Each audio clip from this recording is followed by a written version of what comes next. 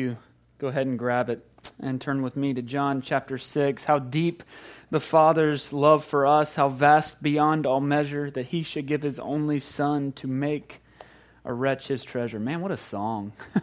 What a testimony that is. I don't know about you. I don't know everything that you've experienced in your life. I don't even know a fraction of what you've experienced just in this week. I mean, for all I know, some of you might be sitting here thinking today already feels like it's been a long day. But I do know that we have a God who has shown us extraordinary grace. He has shown us extravagant mercy and has shown us faithfulness beyond measure. And if you don't know him, if you don't know Jesus as your Lord and your Savior, my only hope today is really just to introduce you to him. That's been my prayer all week. Even if you've been in church all of your life, maybe you've been a 52 Sunday a year church attender for your entire life, it is entirely possible that you have done that and yet you still do not truly know our Lord and our Savior. And so you may have even been on a mission trip. That's possible. You might have gone and put a roof on a house somewhere. You might have helped do a VBS up in New York or anything. It could have been anywhere on the planet. My only hope today, what I've been begging God for today, is that you would be introduced to Jesus. And if you've known him, maybe you'd be reintroduced to him again for the first time. So if you have your Bible again, let's take these and let's go to John 6. That's where we are on our journey through this gospel. We've reached this point so far. And so would you stand with me and let's tune our hearts to hear from the Lord this morning. This is a familiar passage. This is a real familiar passage. Jesus is continuing his ministry in Galilee. That's where he's been. We're going to see a big jump in time here. But last time we saw him healing a crippled man. We've seen all that happen, and we've seen his authority questioned, and that is what has led us to this moment. This is John 6, starting in verse 1. After this, Jesus went away to the other side of the Sea of Galilee, which is the Sea of Tiberias. And a large crowd was following him because they saw the signs that he was doing on the sick. Jesus went up on the mountain, and there he sat down with his disciples. Now the Passover, the feast of the Jews, was at hand. Lifting up his eyes then, and seeing that a large crowd was coming toward him, Jesus said to Philip, "Where are we to buy bread so that these people may eat?" He said this to test him, for he himself knew what he would do. Philip answered him, 200 denarii worth of bread would not be enough for each of them to get a little. One of his disciples, Andrew, Simon Peter's brother, said to him, "There is a boy here who has 5 barley loaves and 2 fish. But what are they for so many?" Jesus said, "Have the people sit down." Now there was much grass in the place, so the men sat down, about 5,000 in number. Jesus then took the loaves, and when he had given thanks, he distributed them to those who were seated. So also the fish, as much as they wanted. And when they had eaten their fill, he told his disciples, "Gather up the leftover fragments, that nothing may be lost." So they gathered them up and filled 12 baskets with fragments from the 5 barley loaves left by those who had eaten. When the people saw the sign that he had done, they said, "This is indeed the prophet who is to come into the world." Perceiving then that they were about to come and take him by force to make him king, Jesus withdrew again to the mountain by himself. This is the word of the Lord. Let's pray together. Again, Heavenly Father, we come to you dependent on you. We come to you desperate for you. We come to you today with all sorts of things in our world. We are distracted. We are conflicted. We are hurting. Some of us might be wondering why in the world we're actually here this morning. We might be thinking about all the other things that we have to do just to keep our heads above the water. And so I pray that you would come and minister to our hearts today. I pray that you would speak to us even in these moments. That you would give us ears to hear. That you would give us eyes to see. That by your Spirit you would come and awaken our souls this morning. Don't let this be just another exercise in cold religion. God, I pray that wouldn't be true. We need you to work in us, and we pray this in Jesus' name. Amen. You can be seated. Can you imagine what it would have been like to be on the side of that hill that day? I mean, most of the time when I read through a passage of Scripture, I want to just be as transparent as I can with you for just a minute. When I read through a passage of Scripture, and it really doesn't matter which passage it is, my natural inclination is to see that like in a vacuum. And what I mean by that is I tend to see a passage of Scripture and just sort of disconnect it from reality. It's my natural inclination, just kind of see it as like a story. And what am I trying to learn from that? Like, what's the moral of this story? What am I supposed to do with that? That's the way I tend to see it. My tendency, and I have to fight against that in this life, I really do, is just to see it as a story. And I'll play it out for you here. Like a passage like this one, the only miracle story that's recorded in all four of the Gospels, this one right here, all four of the Gospels record this one, is a story that seems so foreign. Like it seems so alien to me in almost every regard. The idea that just going out to a random hill and sitting there and talking, I don't have time to even go to a hill to begin with in my life. We have made our world so busy. We're running from one thing to another. The idea of having an afternoon to just sit on a hill and be still and be quiet is so foreign to me. The idea that a random group of people, a crowd this large, would just follow a man out to that hill is also a foreign concept to me. Everything about this just screams of a world that I don't know, a world that I don't live in. That's how my mind went for 3 days this week. So God, I don't even know if I know this world that you're talking about here. It's like standing in a foreign country. If you've ever experienced this, a few years back, I was on a mission trip to Ukraine. Yeah, Ukraine. And on the way back, we had a layover in Vienna, and so we got to go into Vienna, which if you've ever been to Vienna, it's the most amazing city on the planet as far as I'm concerned. It was amazing, and we were there, and we are, just tourists, got our cameras, just the most prototypical dorky-looking tourists that you can imagine. But we're in this city, and all the people of Austria, all the people of Vienna, they're just going about their ordinary business. They're going to dinner. They're on their way home from work. They're sitting in the cafe. They all looked amazing. Best dressed people on the planet in Vienna. Okay, everybody looked like they came out of a magazine. It was unbelievable. And I'm there in like my Crocs and my shorts that have paint on them and stuff. And it was like, oh man, who are we? I felt so out of place in that moment. And even if I had looked the part, my accent, which I don't hear, but I know they would sound really kind of country and bumpkin to them probably. So they'd say, who is this guy? And then my cultural expectations, everything would make me just stand out. And it'd be so clear that I do not belong there. I'd be clearly an outsider. You see, that's almost how this passage feels to me. It feels like I'm standing in a foreign world where nothing makes sense. And that's why this passage has created, at least historically, has created such a problem. It's because it presents this extraordinary account, this almost unbelievable account, in just the most ordinary of ways. John gives us such detail in there that it's really disarming. And that's why for centuries people have been trying to explain away the supernatural reality of what's being communicated here, of what's being told, because there must be some explanation outside of the fact that this was a miracle.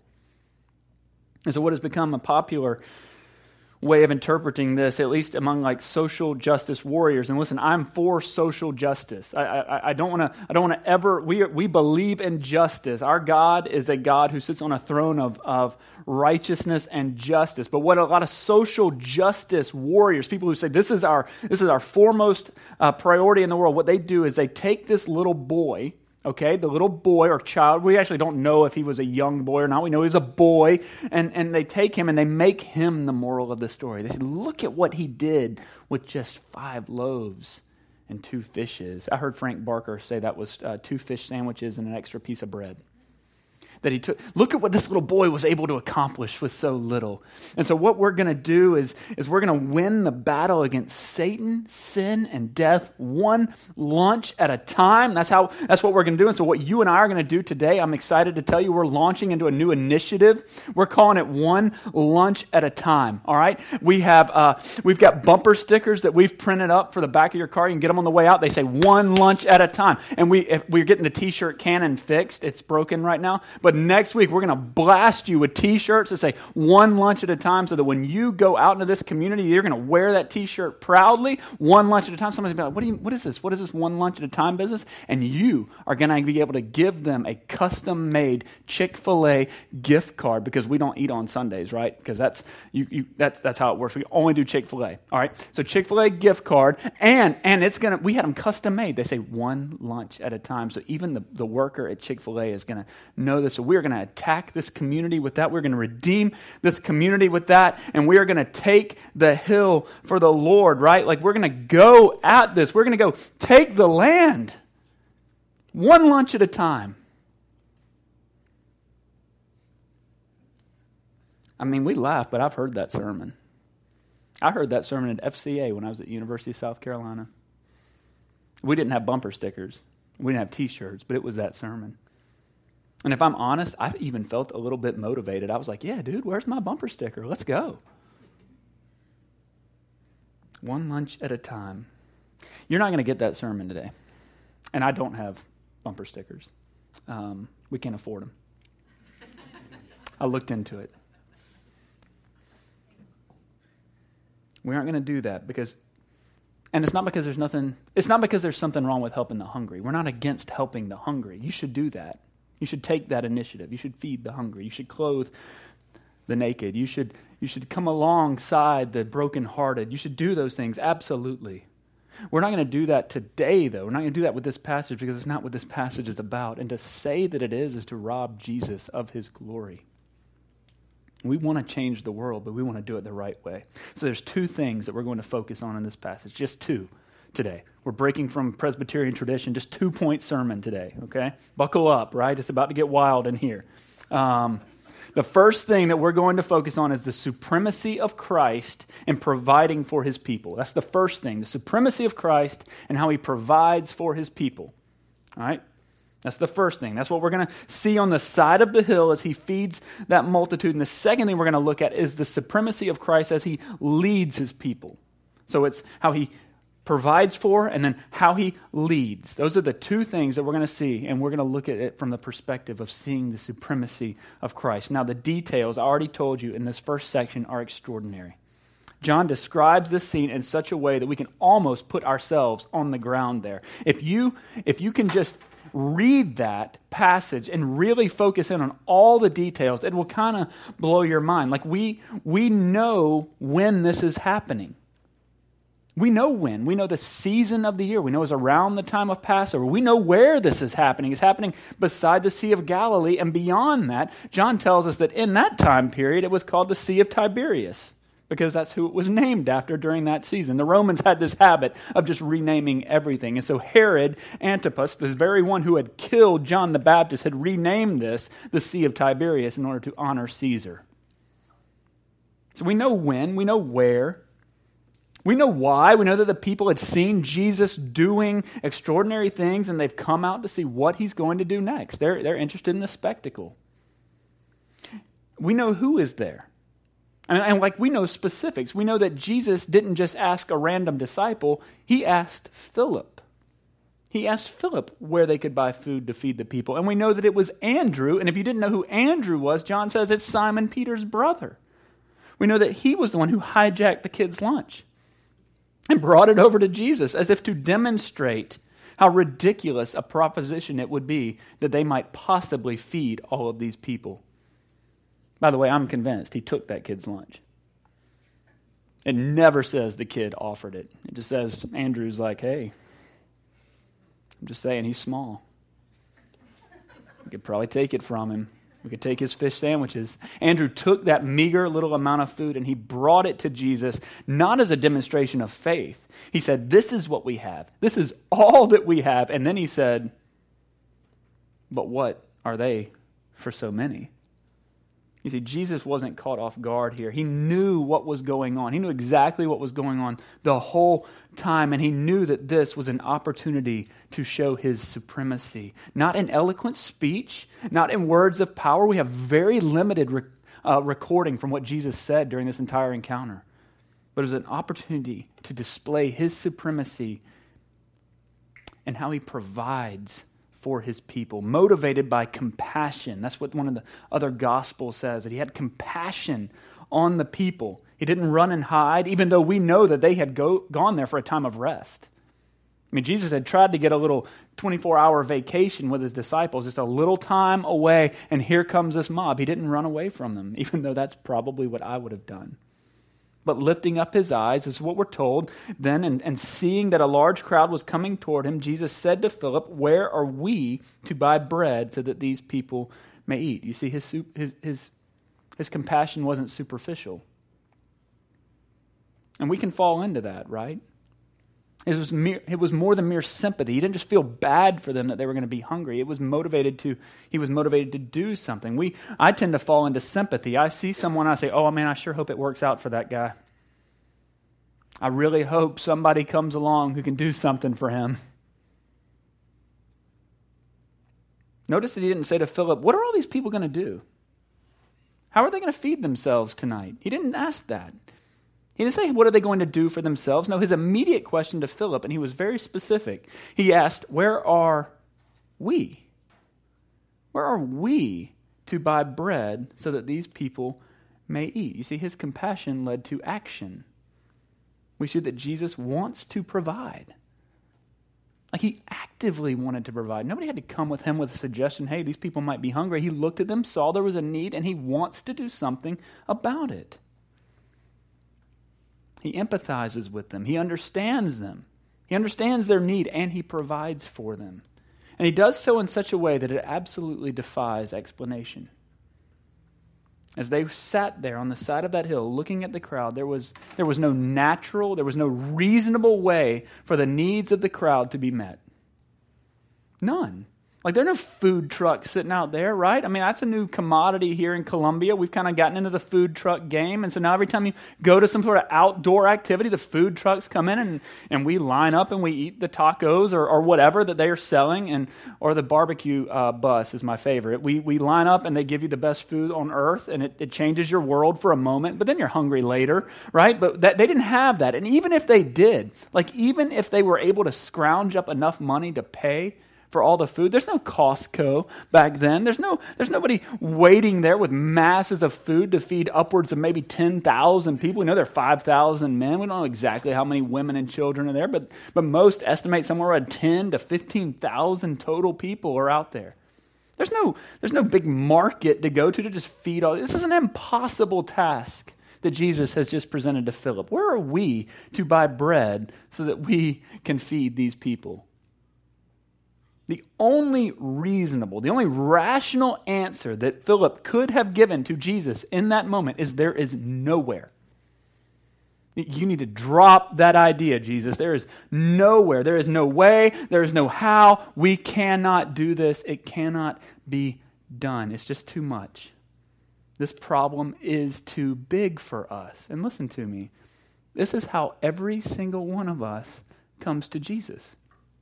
Every single one of us. Now, most of us don't necessarily come to him physically hungry. I want to confess, I've never gone an entire day of my life genuinely worried about whether or not I was going to get to eat. And I want you to know that that's a blessing, that's not a right. Okay? The fact that I can sit at a table with my family in the evening, say a blessing and return thanks, however you phrase that, and eat a meal is an absolute blessing. That is not a right that we are guaranteed. The fact that you are alive today is not a right that you are owed. That is a blessing. It is a gift. It's a tremendous blessing. But we all come to Jesus with a need that we cannot satisfy. Every single one of us comes to him with a void that we cannot fill. We all come to Jesus with this impossible task in one hand, and if I'm honest, a pretty doubtful heart in the other. You know, this passage has a lot in common with the story of Israel in the Exodus. Like the crowd on the side of the hill that day, the people of Israel were helpless. They were needy. They were slaved. I mean, they'd been trapped in slavery in Egypt for over 400 years in a foreign pagan land. They could not escape. That was impossible. They couldn't escape. Egypt was the most powerful empire that the world had ever seen. And so after 400 years, they could not even dream of freedom. The idea of liberty had faded generations ago. They were resigned to their position as slaves of that empire. And yet, God sent Moses, right? God sends Moses, and he used Moses as an instrument of redemption. Moses became the great liberator of Israel. He became the great prophet of Israel. The Jews held Moses way up here. Moses was the apex. He was the prototype for any sort of savior. God worked through Moses to do what was impossible. Now, apart from Jesus Christ, we find ourselves in a position much like the Israelites, in need of far more than a picnic of barley cakes and pickled fish. By the way, that's peasant food. If you read any commentaries on this, they will spend forever talking about how peasant food is what barley cakes and pickled fish were. That's probably what that fish was. We come with this impossible task. We come with an impossible need. When we need someone to do something that we are unable to do ourselves. Just like Philip, this is not possible. Because of my sin, I owe my life because I've gone my own way. The wages that I have earned for myself by my sin is death. That's what I deserve. That's what the check says for me. When the waitress comes to my table, she says, here's what you owe, and it is my life. That's what I owe because of my sin. That's what I bring to the table. When I come to Jesus, I come to him literally with my death certificate in my hand. That's how he receives me. Written by my own hand, poured out in the ink of my own sin. That's me. That's the only truth that I can tell you about our lives apart from Christ. That's what Ephesians 2 tells us. Paul tells us that we all once lived in the passions of our own flesh, carrying out the desires of the body and the mind, and were by nature children of wrath like the rest of mankind. Now, that's terrifying. Okay? To be a child of wrath, that's terrifying. That's really, really bad news. And by God's grace, that's not where the passage stops. Paul never hides the truth. He never hides the bad news. We were by nature children of wrath. That was our default position. That's how we come from the factory, all right? We were talking about we have a birthday in our family today. We were talking about that birth this morning. As sweet as she was and as precious as she just slid on into the world, she was a wicked little sinner, okay? And she needs Jesus in her life just like we do. I mean, we celebrated and we ran around the hospital telling she's here. And we had to wake up people who'd come because it got a little late. And we woke them up. We said, here he is. And they were like, great. She'll be there in the morning, right? Yeah. And so this was the reality. But this is how she came. She came beautiful and healthy but very, very needy. Because she came just like we do. She got her sin honestly because she got it from us. That's the one thing I can claim about her. She looks just like her mama. The only thing I can claim that I gave my daughter is her sin. This is pretty sad. Now, the passage doesn't stop there. He never hides that bad news. He never hides that truth from us. But the passage continues. It says, but God. That's one of some of the best words in the New Testament. But God. It's Ephesians 2:4, being rich in mercy because of the great love with which he loved us, even when we were dead in our trespasses, made us alive together with Christ. He says, by grace you have been saved. You see, that's the good news. That's the supremacy of Christ in providing for his people. It's that he does the impossible. He doesn't just feed us. He doesn't just clothe us. He doesn't just let us hang out in his yard. No, he loves us. And because of that love, he does the impossible for us. He gives us life. He pays our unpayable debt. You see, at the cross, when Jesus gave his life to pay for our sins, to pay for my sins, he didn't just make a way for us to be comfortable. He made a way for us to live. And so in that, he became the true and better liberator. He became the greater Moses, who doesn't just march us out into the desert, but welcomes us into eternal life. He did what we could never do ourselves. That's the good news of the gospel. And he shows this in the next section as he demonstrates his supremacy and how he leads his people. Look back at verse 16. When evening came, his disciples went down to the sea, got into a boat, and started across the sea to Capernaum. It was now dark, and Jesus had not yet come to them. The sea became rough because a strong wind was blowing. When they had rowed about 3 or 4 miles, they saw Jesus walking on the sea and coming near the boat, and they were frightened. But he said to them, "It is I. Do not be afraid." Then they were glad to take him into the boat, and immediately the boat was at the land to which they were going. One of the most obvious statements in all of Scripture is that when the disciples saw this man walking across the water, it says they were frightened. Other Gospels say they thought he was a ghost. Like their default position was not that this is Jesus walking across the water, but that it was actually a ghost. That was where their minds went. Whatever is happening in that moment is so weird that they go, it's got to be a ghost. And they were frightened. They were frightened. In Christ, we are eternally saved. We can never forget that. We must hold on to that. Romans 10:9 says, right, if you confess with your mouth that Jesus is Lord and you believe in your heart that God raised him from the dead, you will be saved, right? That's what it says. That's what it says. And then down in Romans 10:13, we're told that everyone who calls on the name of the Lord will be saved. That means that Jesus has a big old boat, and he wants to fill it up with his people. We cannot forget that. We cannot forget that because we know that darkness will rear its ugly head. We do know that. We have seen that. We have felt that. We have traveled through that. We know that the storms will get rough in this life. We know that the sea will get choppy. They will continue to gather against us. And what we see in this last section is that for the believer, for the disciple of Jesus Christ, if you have committed your life to him, if you have by faith entrusted your life to him, for you, we are given a seat in his boat. We're brought into a new ark, so to speak. You see, that's what the church is. The church is like this great big New Testament, New Covenant ark that we are brought into. Now, we don't necessarily come 2 by 2, okay? But the church of Jesus Christ is a new ark for his people. It's a new haven of both preservation and perseverance.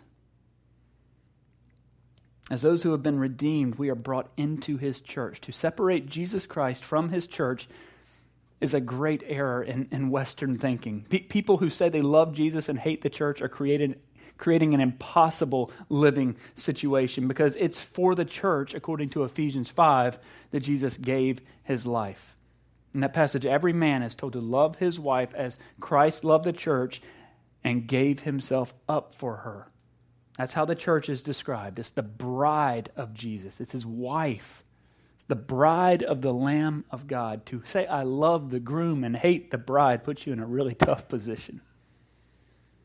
And the church does not exist outside of the world, but in the midst of the world. The ark doesn't float on an ocean far distant. It floats on the sea that is this world, and this world is not safe.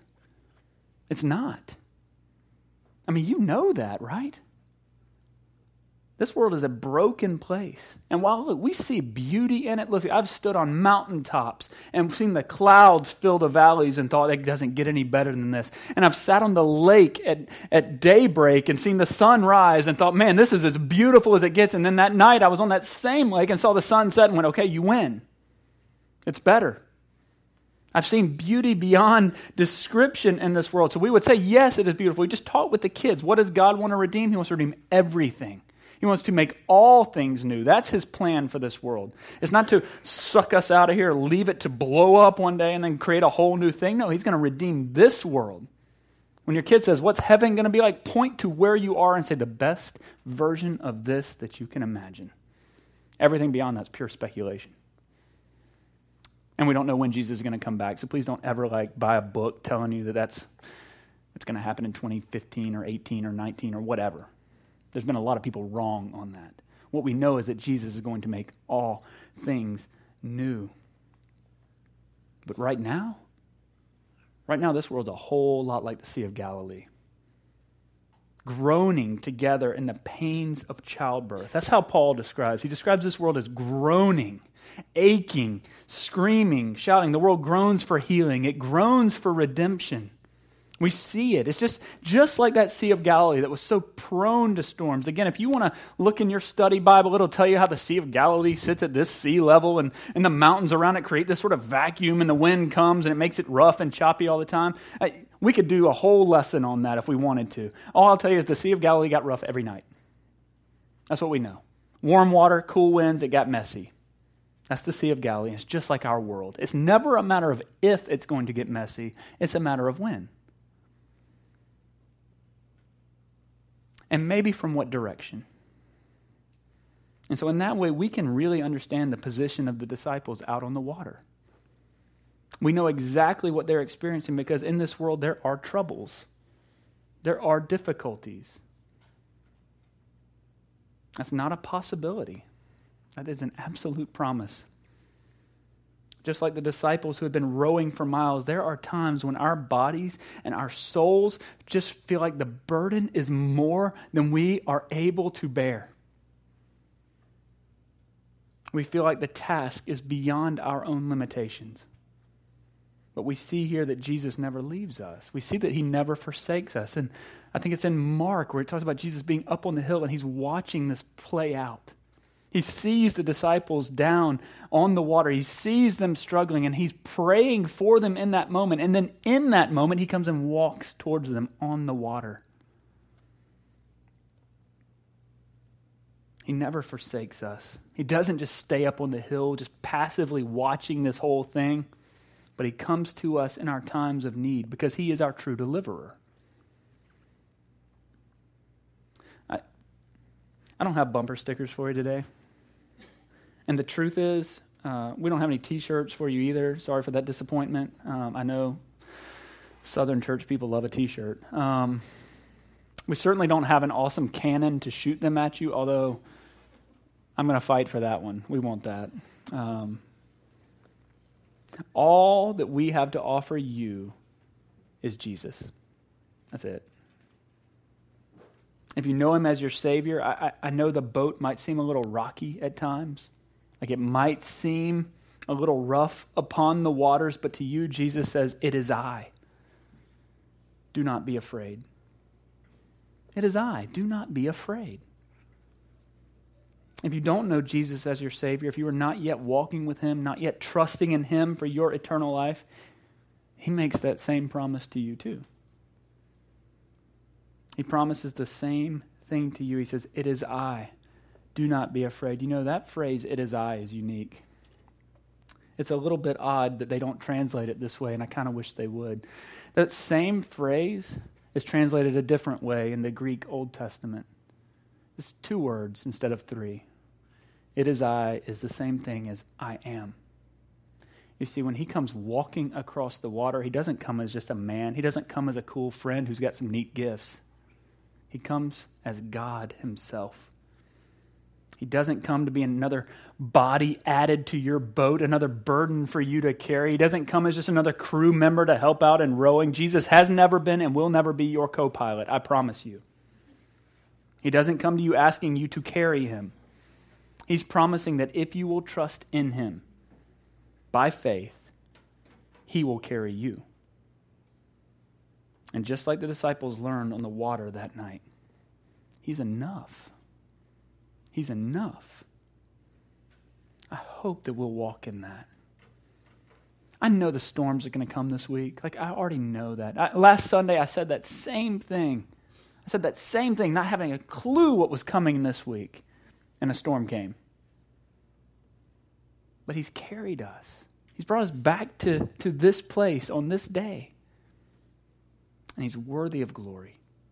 He's worthy of praise because he's good. Let's pray together. Heavenly Father, I do thank you that you're not surprised, that you don't get caught off guard. God, I'm surprised every single day. I'm surprised moment by moment. It seems like I'm perpetually on some sort of beach. Although it's not vacation, it's just the shifting sands around me. My feet are never quite underneath me. Everything's always shifting, always changing, always providing a new challenge. This world seems intent on distracting me from the fact that you're God, that you've got us, and that you're enough. Lord, I pray that this week, that this day, maybe even just for the next hour, that we would be able to truly walk with you, that we would put our trust in you for now, for just this moment. God, and I pray that if there's somebody in here today who does not know you, that you wouldn't let them leave here and that be the case. That by your Spirit, you would allow them, that you would awaken them, that you would quicken them to know you and to trust in you. Lord, we pray that in Jesus' name. Amen.